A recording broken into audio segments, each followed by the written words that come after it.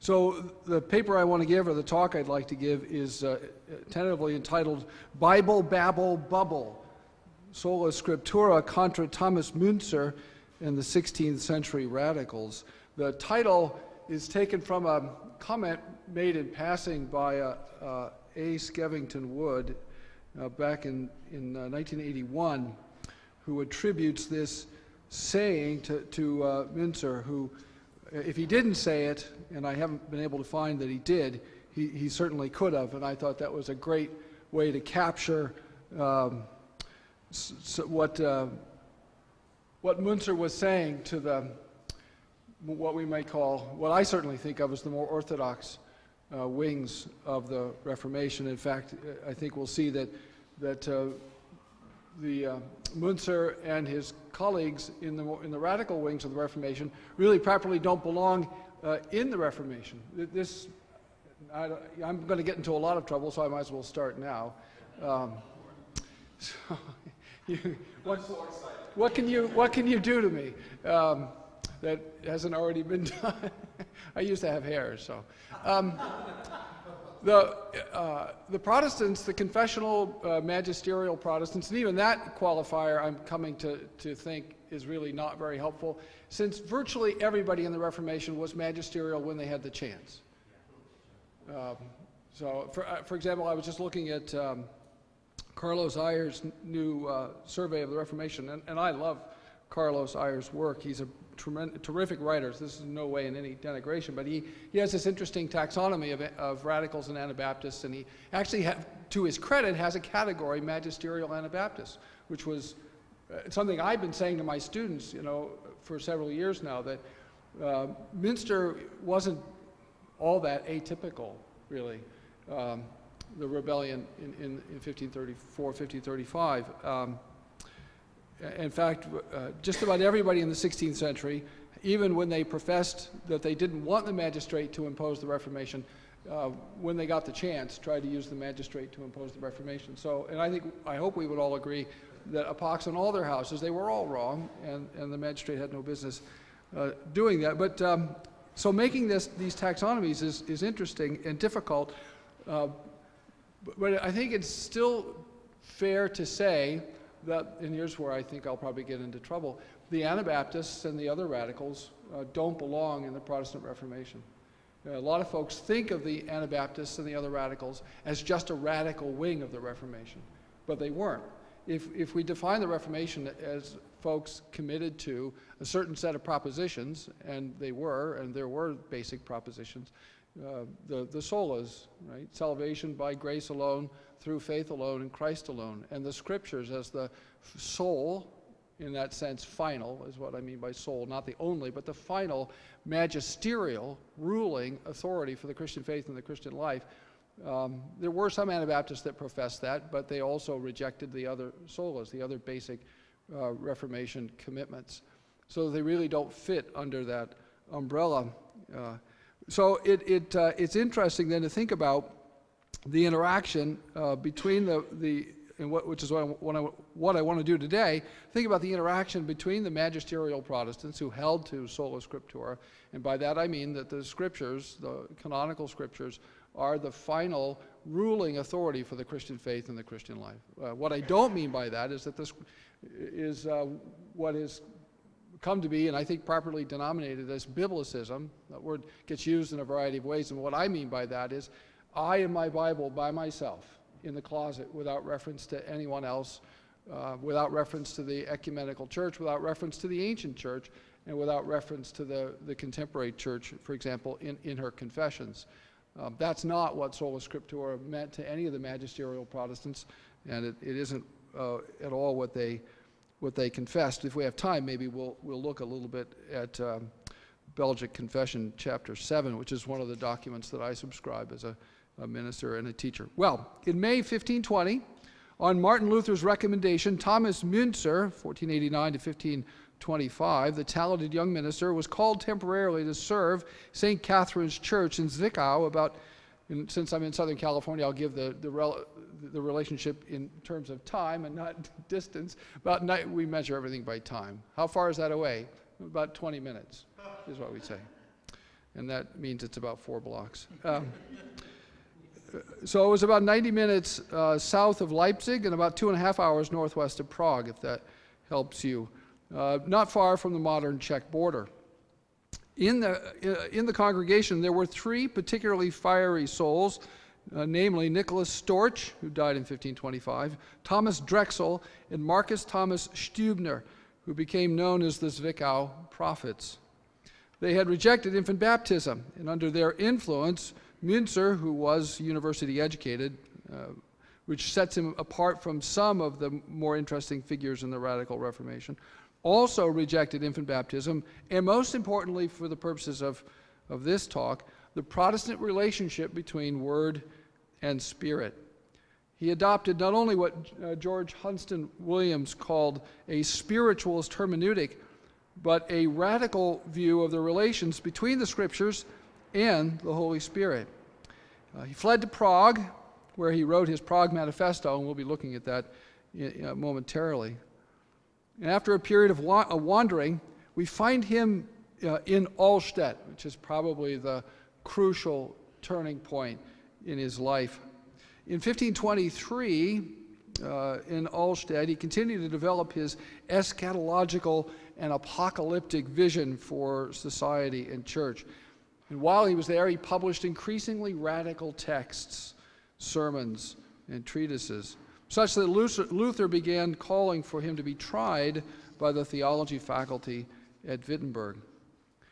As pressure mounted upon the Elector Saxony, Johann Friedrich I, to resolve the growing crisis, Müntzer at Allstedt insisted on making things worse, and he did. So on July 13, 1524, the Elector, the Chancellor, and others gathered in the castle in Allstedt, about an hour west of Leipzig, to hear Müntzer preach. And he took as his text Daniel 2. And in this message, he denounced the theologians of Wittenberg, Luther chief among them, as fat and lazy, which I think is a little unfair. I don't think Luther was all that corpulent just yet. He would get there, but not yet. According to Müntzer, they fancied themselves the keepers of Scripture, but they did not have those, quote, divine secrets that God reveals to his friends. He mocked what we would call the expository preaching of the Scriptures as babbling, hence Babel, Bible, babble, bubble, in favor of being, again quoting, overshadowed by the power of the divine word. In the words of Hans Jürgen Goetz, for Müntzer, it was not Holy Scripture, but the divine Spirit, which was the sole reliable authority. Scripture was important to Müntzer because it bore witness to the way of salvation, but was not itself that way. He distinguished sharply between spiritual and creaturely realms.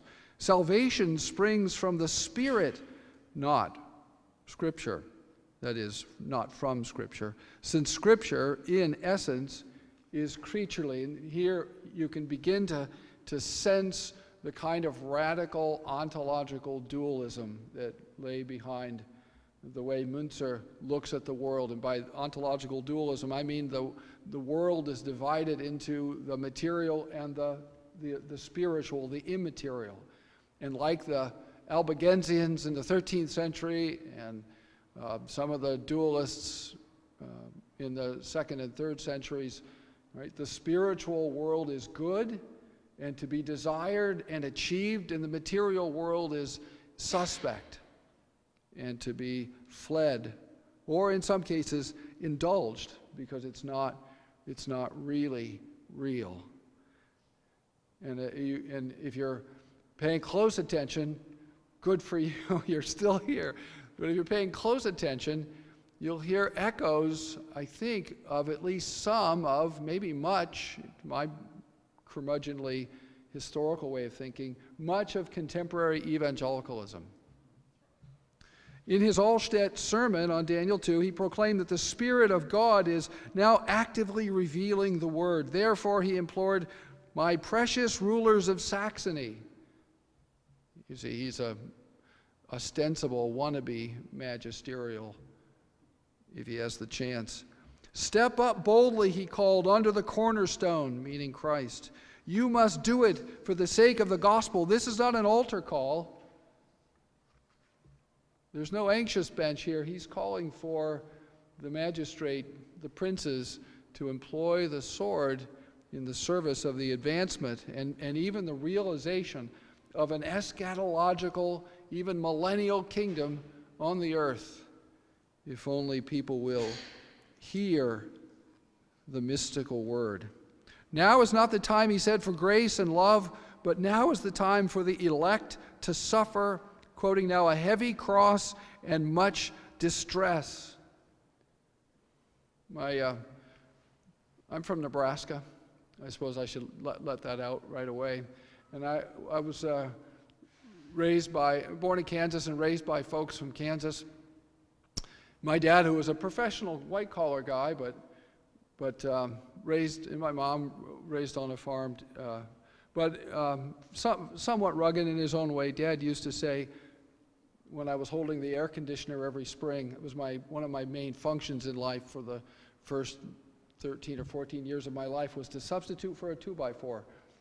Dad was not very handy, and he never dawned on him that he could have cut a 2x4 and then put one on top and then put that underneath the air conditioner. So every spring he sent me out to stand underneath the window unit while we installed it. And he used to say, when I complained after 10 or 15 minutes, don't be a pansy. I tell you all of that to say that that's Müntzer's view of people who rely on Holy Scripture. The Bible is for pansies. Real spiritual Christians don't necessarily need the Bible. It's interesting, it's helpful, but there's much more to the Word of God than the Bible. Now is the time, he said, for altars and images of idols to be destroyed and burned. He called upon the princes to act now, lest the Lord remove their sword from them. He positioned them as latter-day Nebuchadnezzars and himself as God's Daniel, because, quoting again, the godless have no right to live except as the elect are willing to grant it to them. Sort of. So, yeah, there's Sharia is a universal impulse, is what this means. And by the way, we'll get, in case I don't get to this, I don't know if any of you are aware of a movement called theonomy or Christian Reconstruction. It's a boogeyman for some, an error for sure, I hope for most of us, certainly for me.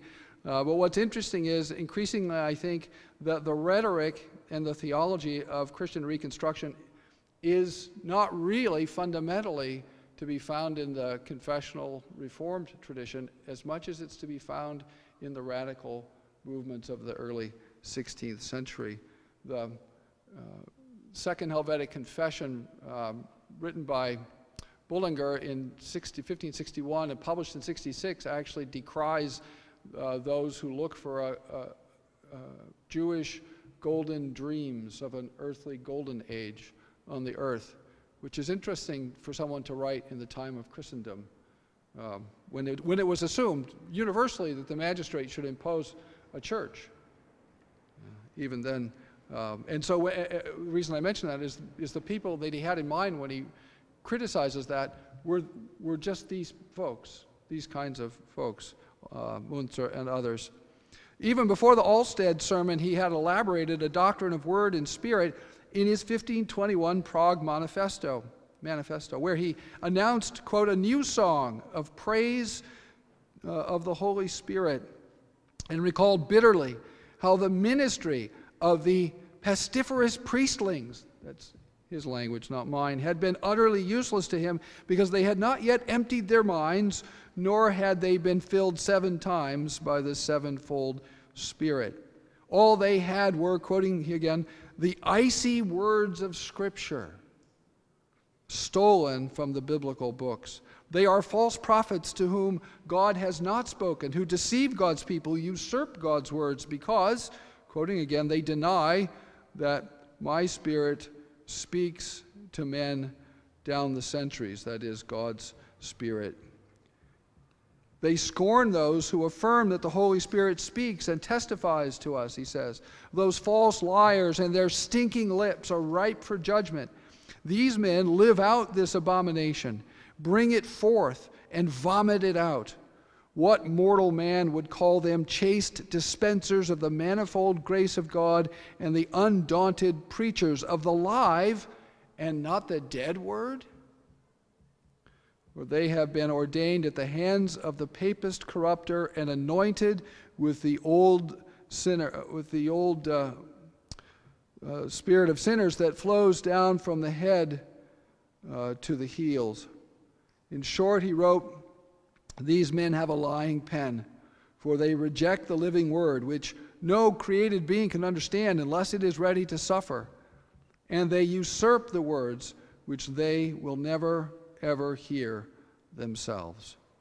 Müntzer's apocalyptic and eschatological message didn't remain mere theory for very long.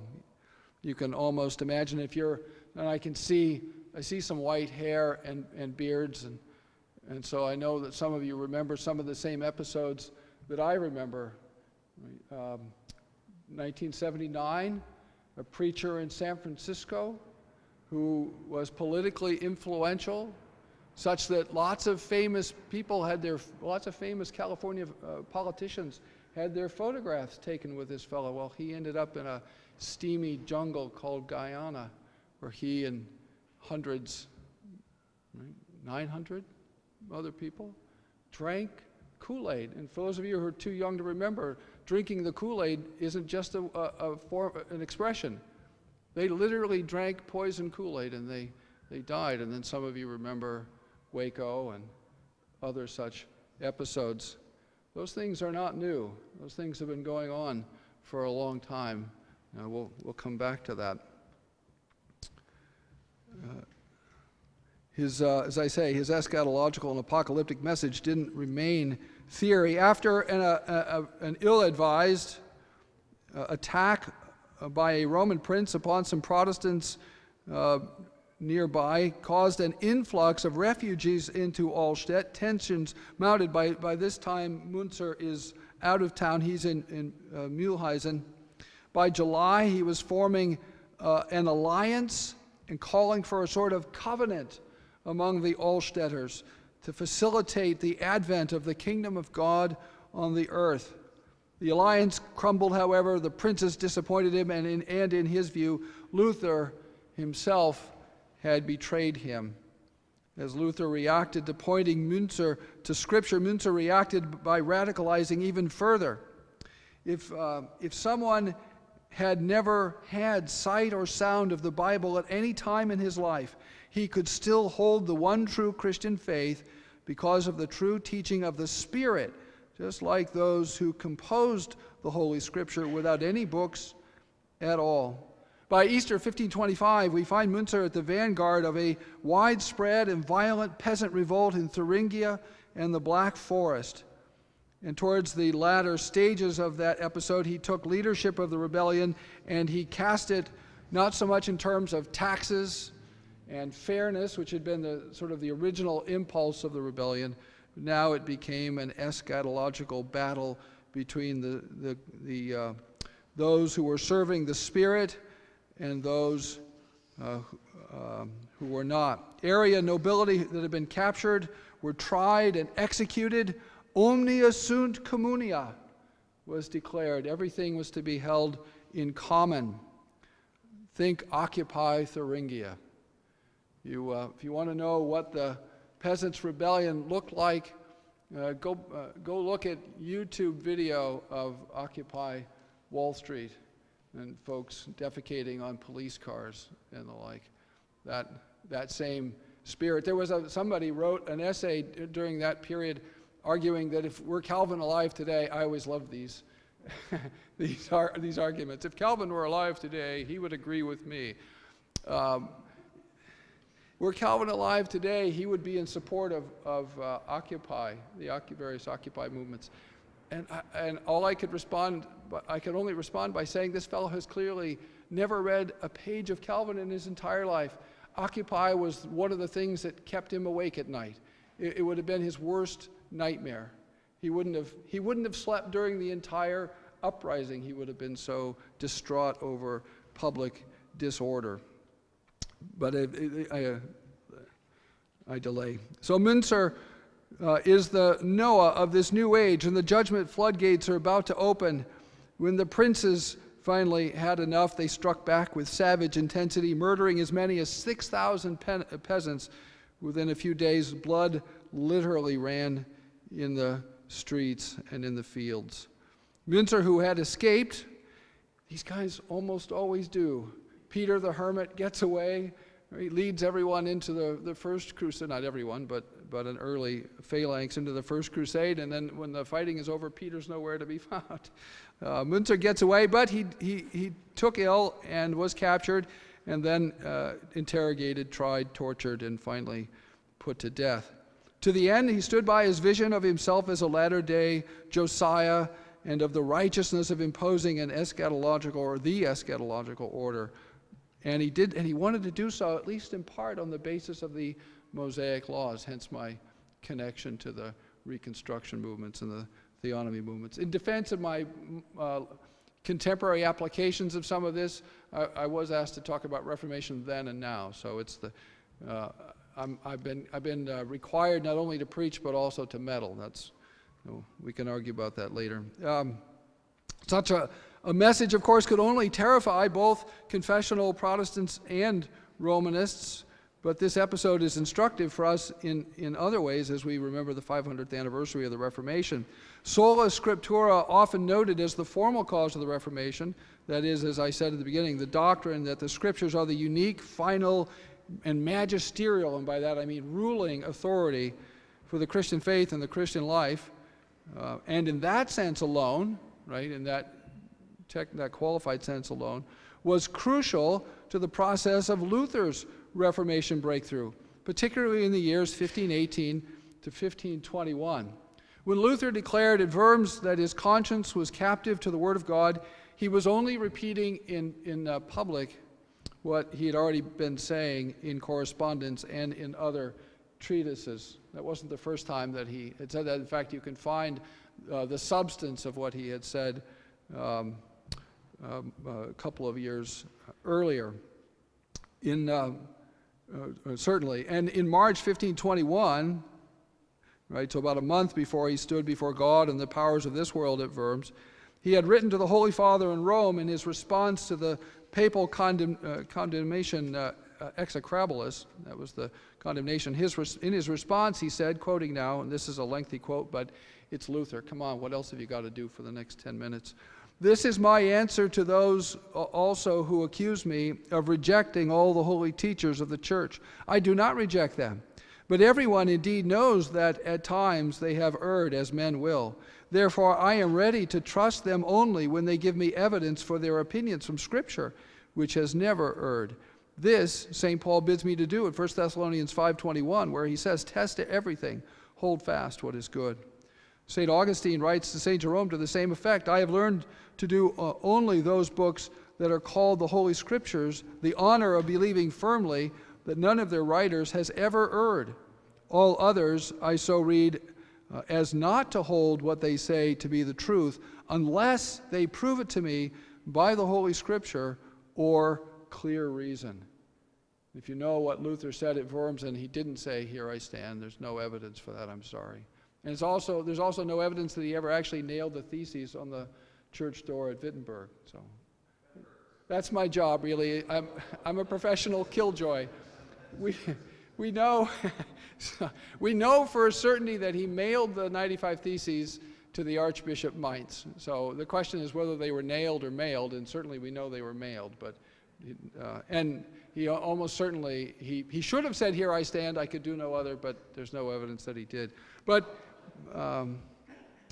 he did say, right, unless they prove it to me by Holy Scripture or clear reason. If you know the Worms speech, the great concluding speech, you can hear already, he's formulated it a month ahead of time.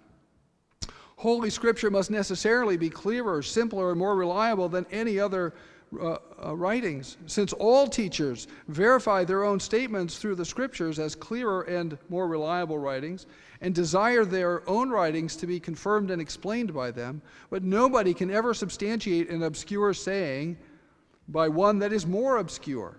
Therefore, necessity forces us to run to the Bible with the Scripture, with the writings of all teachers, and to obtain there a verdict and judgment upon them.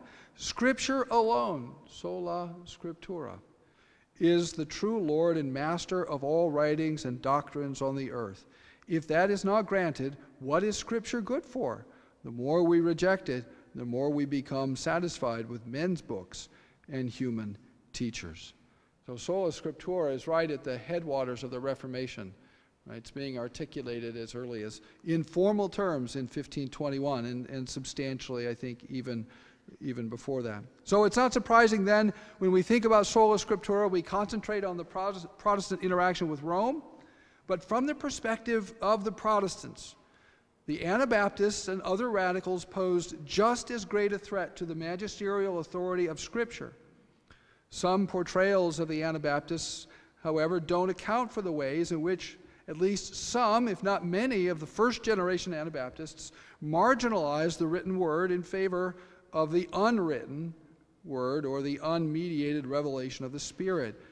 In an older essay, John C. Wenger rejects as shop-worn the charge that the evangelical Anabaptists, against the evangelical Anabaptists, that they deprecated or depreciated the outer written word in favor of the inner word. He conceded that, his phrase, fringe leaders such as Hans Denk did so, but the rank and file, again his language, of the Swiss Brethren, the Austrian Hutterites, and the Dutch Mennonites did not. Apart from his appeal to the Swiss Brethren, however, most of the examples to whom he pointed were second generation and necessarily more moderate figures, since the radicals typically died by 1529. And following their apocalyptic visions into the flames of martyrdom. I agree that the picture is fuzzier now than it was in the 16th century, when all Anabaptists were frequently denominated as Schwenkfelders, Schwärmerei, or fanatics. Nevertheless, it seems impossible to marginalize such a figure as Thomas Müntzer. Goetz is certainly right that Müntzer was an apocalyptic revolutionary figure, but he was also an Anabaptist and a harbinger of revolutions to come in the coming years and in the coming centuries. If you're looking for the source of modernity in the 16th century, and I very much don't like the way that scholars talk about the Reformation as early modern, very little of the Reformation is actually, by any reasonable standard, early modern. The Reformers were medieval people. Right? If we define modern people as asking, for example, what's the typical modern question? Well, it's has God said? It's the great prolegamental question with which people are still obsessed, right? Even today. No pre-modern person is asking, right? No genuinely pre-modern person is asking, has God said? They're asking, what has God said? And they're fighting about what God has said, and they're willing to kill each other over what God has said.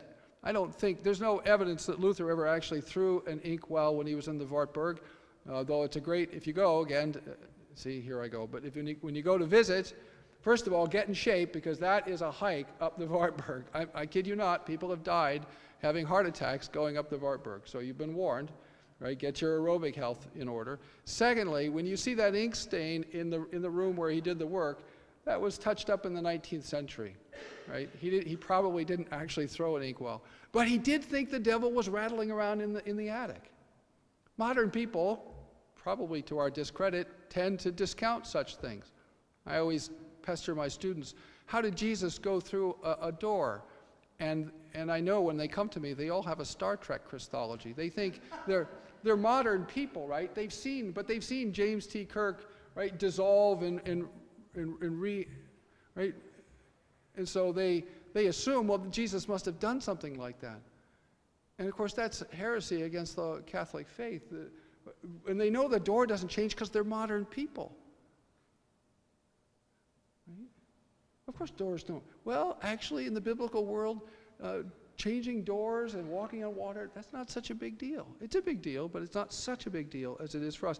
The people we're talking about here, these are, for the most part, pre-modern, medieval people. But if you're looking for proto-modern folks, you're looking at the Anabaptists. These are radical individualists.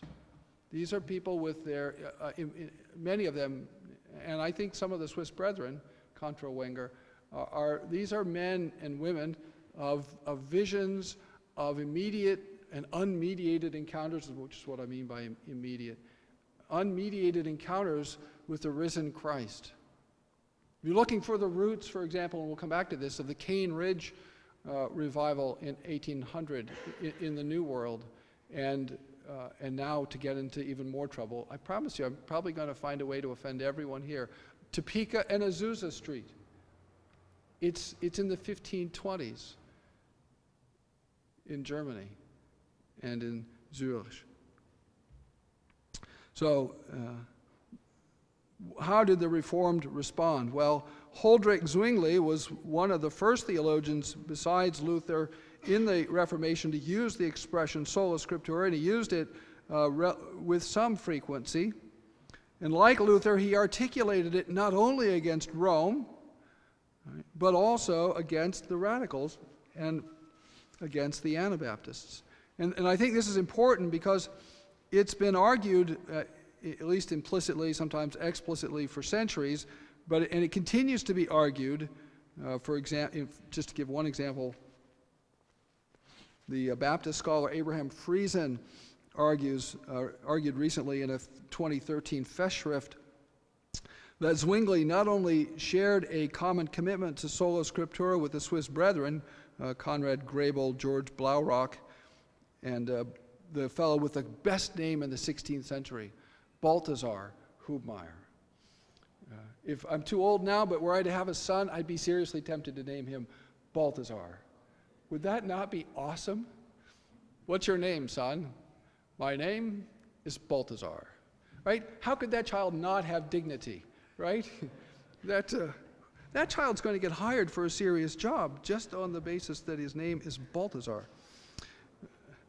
And anyway, Balthasar Hubmaier, these are the Swiss brethren in and around Zurich, and engaged with Zwingli in the years 1523, 1524. And Friesen is arguing that they shared this common view of sola scriptura, but that the Swiss brethren, these early Anabaptists, followed the hermeneutic of sola scriptura to its logical conclusion in denying infant baptism, but that implicitly, Zwingli, the implication is that Zwingli abandoned the Swiss brethren not on the basis of principle, but on the basis of pragmatism. Friesen accuses Zwingli repeatedly of serving the times, and he argues that Zwingli knew that the Anabaptists were biblically correct to deny baptism to infants, and that Zwingli refused to baptize infants not out of conviction, but because he was a time-serving pragmatist. It's true that for a brief period of time, the magisterial Swiss reformer nearly became an Anabaptist. In his 1525 treatise on baptism, he confessed, "For some time, probably a brief time, I myself was deceived by the error of the Anabaptists, and I thought it better not to baptize children until they came to years of discretion. But I was not so dogmatically of this opinion as to take the course of many today, who, although they are far too young and inexperienced in the matter, argue and assert rashly that infant baptism derives from the papacy or the devil or something equally nonsensical." By 1523, however, Zwingli had rejected the Anabaptist argument in favor of an early version of what would become standard Reformed covenant or federal theology. In his 1530 Fidei Ratio, his explanation of the faith, the reasons for the faith, he argued from the continuity of the Abrahamic covenant with the new covenant, but the role of sola scriptura is an underappreciated aspect of his argument. He argued that our infants are in the same position, that is, the children of Christians are in the same position as those of the Hebrews. Those Hebrew children did not profess faith prior to circumcision, and neither do our infants. The promise that God made to the Hebrews, I will be a God to you and to your parents, or to your children, is still in effect. To Charles V in 1530, he denied agreeing with the Anabaptists. Hubmaier had let it out that Zwingli had come to agree with them, and so put the Reformation in disrepute and in some jeopardy. And so, in a rhetorical flourish worthy of President Trump, claimed, "I have been the first to teach and write against them." Probably not true, but who knows what he would have done had he Twitter.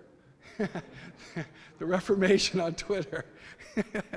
Well, maybe fewer people would have died. Hubmaier et al. Had charged Zwingli with failing to follow Scripture, but Zwingli made the same charge against them.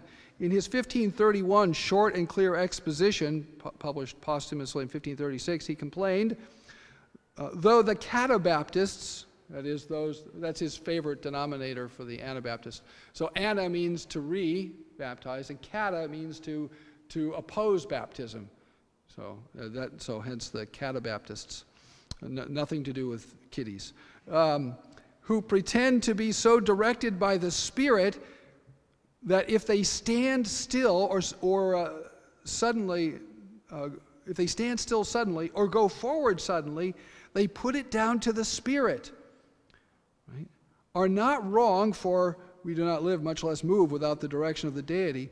Yet, however much things of this kind are done by God's impulse, they are nevertheless done to publish the rejection, hypocrisy, and folly of these people.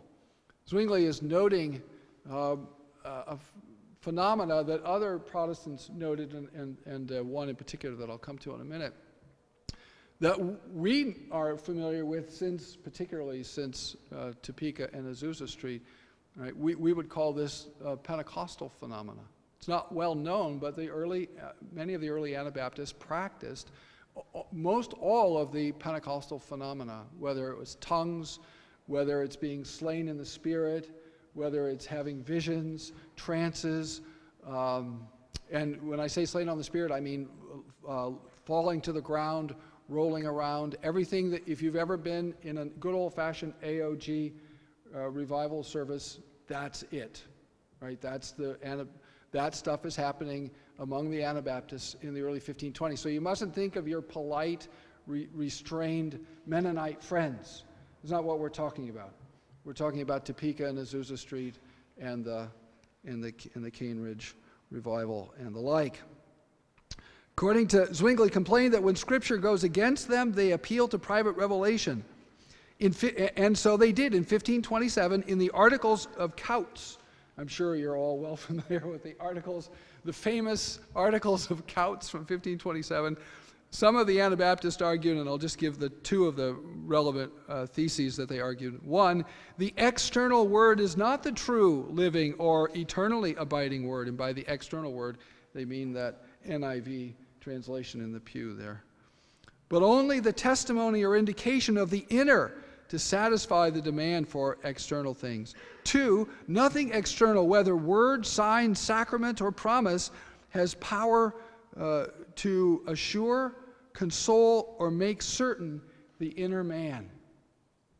You see this stark juxtaposition of the inner word over against the outer word.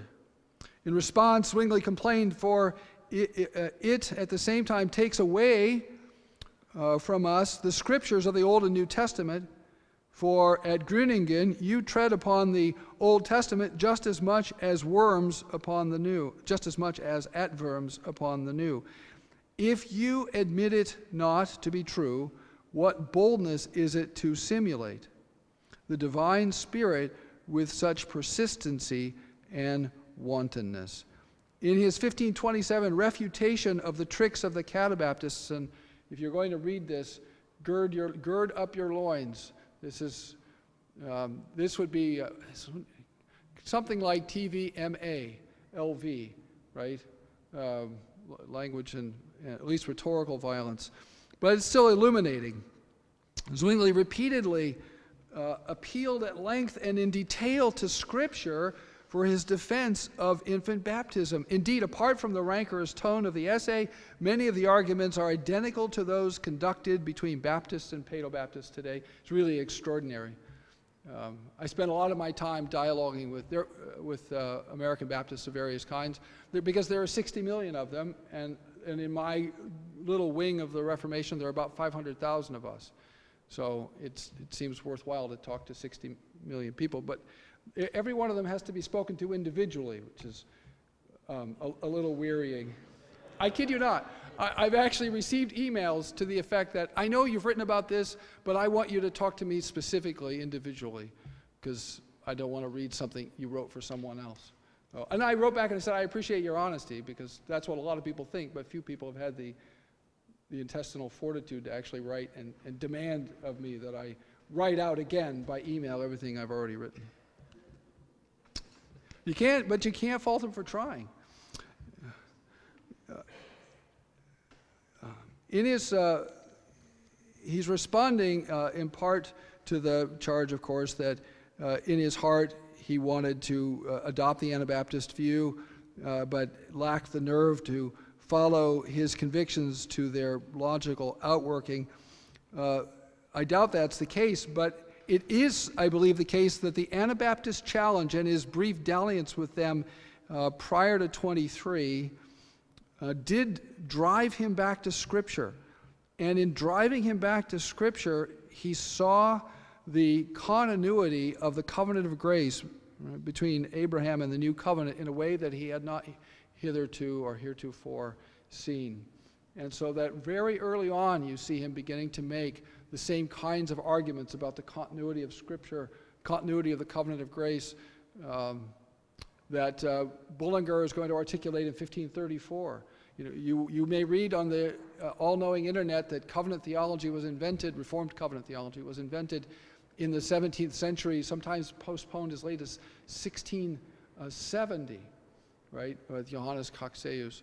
Not true.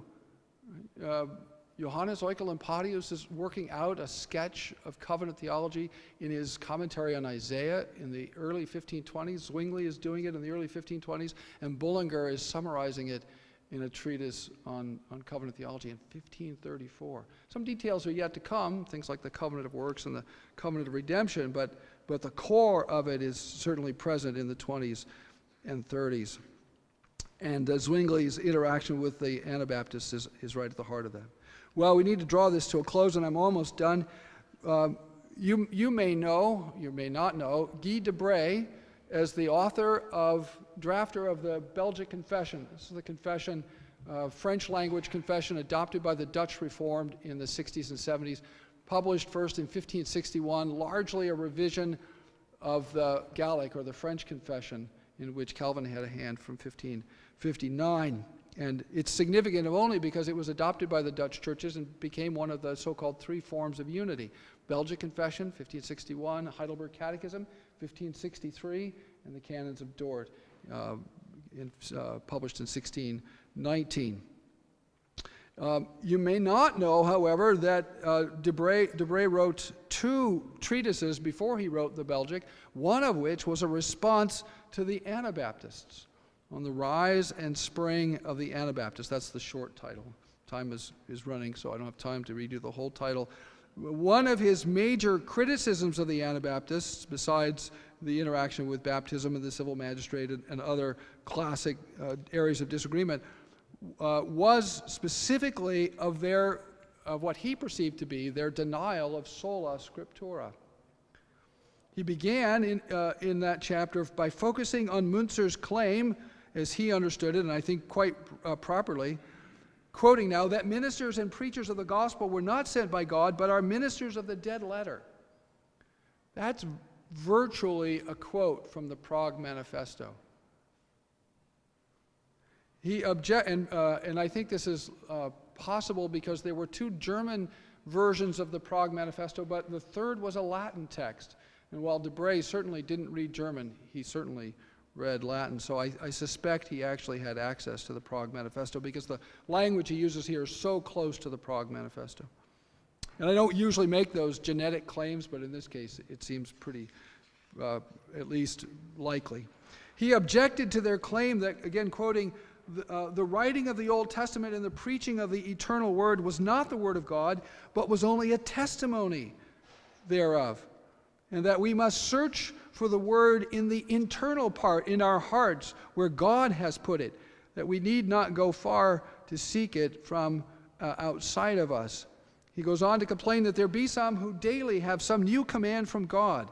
I was in Kansas City when the Kansas City prophets broke out, if any of you know that. I was ministering in a small congregation, and I say small, 40 people, in a renovated gas station. And this was, and I was meeting with some of these folks for prayer, not even really knowing that it was going on, because as Jerry knows, and some of you know, right, pastoral ministry can be a little isolating. As it turns out, I was right in the middle of the Kansas City prophets. But I did see some of the outworking of this, and DeBray could very well be describing the Kansas City prophets. People were standing up, receiving words from the Lord about how you need to sell me your Chevy at a discounted price. And since it was a word from the Lord, you dare not, right? You dare not deny it.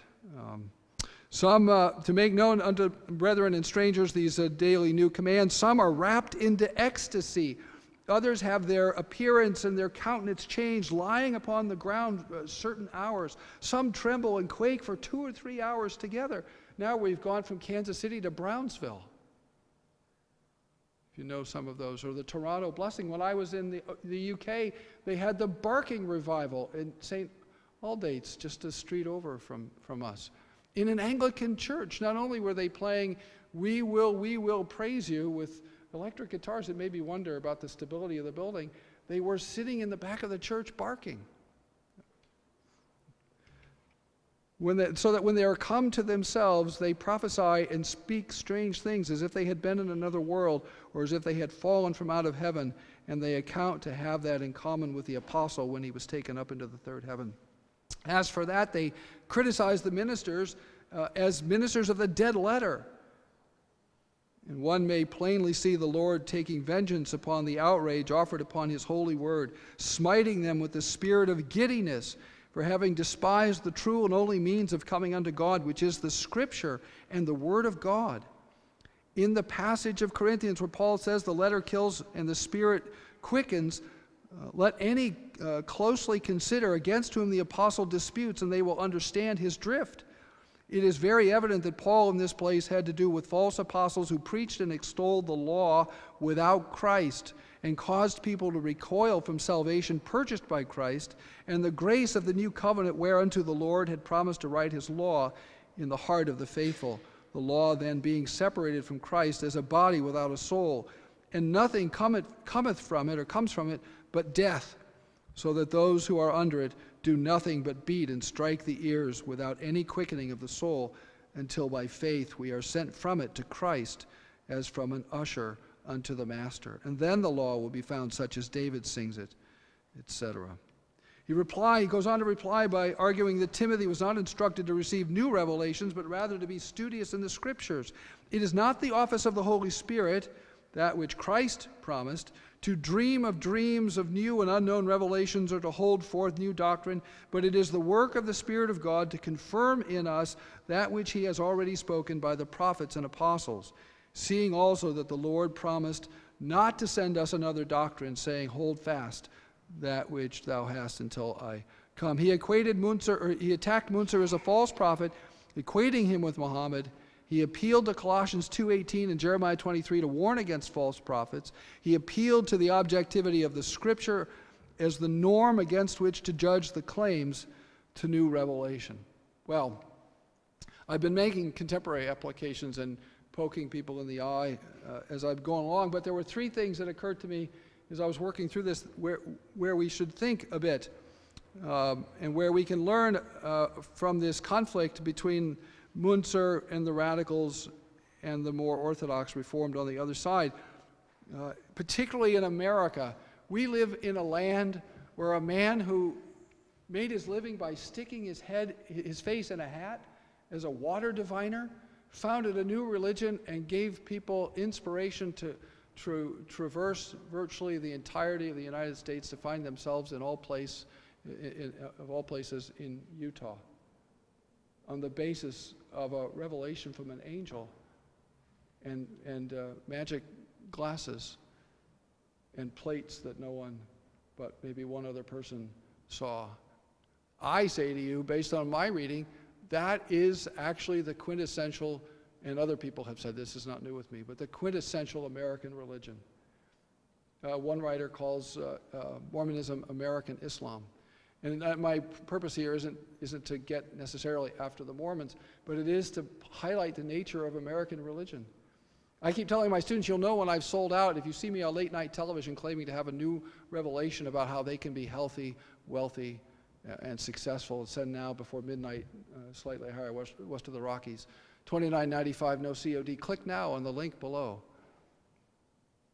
I guarantee you I could do it and make $1 gazillion because Americans love that stuff. Everything I ever got, basically from the church growth folks when I was pastoring those 40 people in that renovated gas station, was essentially some version of how I could market that to people and grow my church and be successful. It's the quintessential American religion to get a new revelation. We don't want a tedious, tired revelation that was given 2,000 years ago. What's that to us? We're Americans. This is the new world. We're doing a new thing. We want a new revelation. I think we need to be culturally critical of that impulse among Americans and recognize the cost of being successful in this country. And I think it's a serious challenge, whether we want to be. We can be a middle-class Müntzers and be very successful, but at what cost? I think it's at the cost of anything like historic Christianity. There are other aspects of Anabaptist theology that we could get into that actually also correlate with a lot of contemporary evangelicalism. The celestial flesh Christology, even Menno, who was much more moderate than the Anabaptists of the 1520s, taught the celestial flesh Christology, which is a patent denial of the ecumenical Christology and a denial of the true body of Christ. There are other ways I could poke people in the eye. There's a strong contemporary move, and I've had dialogue with people over this, arguing that what Reformed theology needs these days is a good dose of Pentecostalism. So I think this is, for me, this is helpful to go back and reconnect with the roots of Sola Scriptura and the original context of Sola Scriptura, and understand that Sola Scriptura was in part formulated as a way of articulating Christianity against that very thing. I don't think that we can synthesize Pentecostalism with Reformed Christianity any more than Guy de Bray could synthesize Thomas Müntzer with Reformed theology. I've touched already a little bit on theonomy and Christian reconstruction, that sort of over-realized eschatology. In my reading of these fellows, and there's an interesting new volume by McVicker on Rushdoony himself, and where he sort of demythologizes him because he functions as something like a boogeyman. I don't know if Bill Moyers is still doing stuff on PBS, but if he wants to draw an audience, all he has to do is talk about the boogeyman of Christian reconstruction and get people heated up about the coming theocracy. Read McVicker's book, and Rushdoony becomes a much more human, in a way, much less scary figure in the way that Bill Moyers would have us think, and a scarier figure in other ways, because he very successfully and in a kind of underground way promulgated to a lot of people an eschatological, almost apocalyptic vision of a future collapse of world civilization, particularly American civilization, out of which is going to arise out of the ashes a reconstructed society along Christian lines. And he wrote a 3-volume exposition of the biblical law that would serve as kind of a Protestant Talmud by which society could be organized. I say the roots of that are much closer to Müntzer than to Calvin, theocrat that he was. He had no time for the abiding validity of the civil law in exhaustive detail to modify language from one of the theonomists. The last thing I could say perhaps is since I'm here at First Pres and I know the status, I think I know the status that BART has in the PCUSA, I should note that I have learned from one of my colleagues, Ryan Glomsrud, who is, I'm not a BART scholar, but I know some BART scholars, and I read a little bit of the literature. And Ryan Glomsrud is a BART scholar, and he notes that one of the earliest critiques of BART's first Romer brief was that, as Glomsrud writes, BART had become essentially a modern-day Anabaptist. And one of the fellows who noted this connection was Walter Kühler, himself a student of radical Protestantism. If you read the literature on Müntzer, you will see Kühler's name as an early 20th century scholar of this period and those movements. And as he read BART, he linked him to the 16th century Anabaptist Caspar Schwenkfeld. I haven't seen yet that anybody links him directly to Müntzer, but as I was describing Müntzer's view of Scripture, right? Well, I can say it this way. I don't know what your experience is, but when I do this with my students, almost inevitably somebody will raise his hand and say, or her hand and say, well, that sounds just like BART. So I think that's very interesting. Now, just to distance Ryan from this, Ryan says he hastens to add that he doesn't think that those critiques were entirely accurate, but I think Kühler had a case. I'm not saying they're actually, that they're identical, but I think they are interestingly similar. And mind you, there is a kind of internal logic. Where did BART end up on baptism? What did he do in the 1940s? He abandoned the Reformed view of baptism. Is there a necessary connection? I don't know that. But it is just a very interesting set of circumstances. So I think these are things that bear further reflection in a variety of ways. So there it is.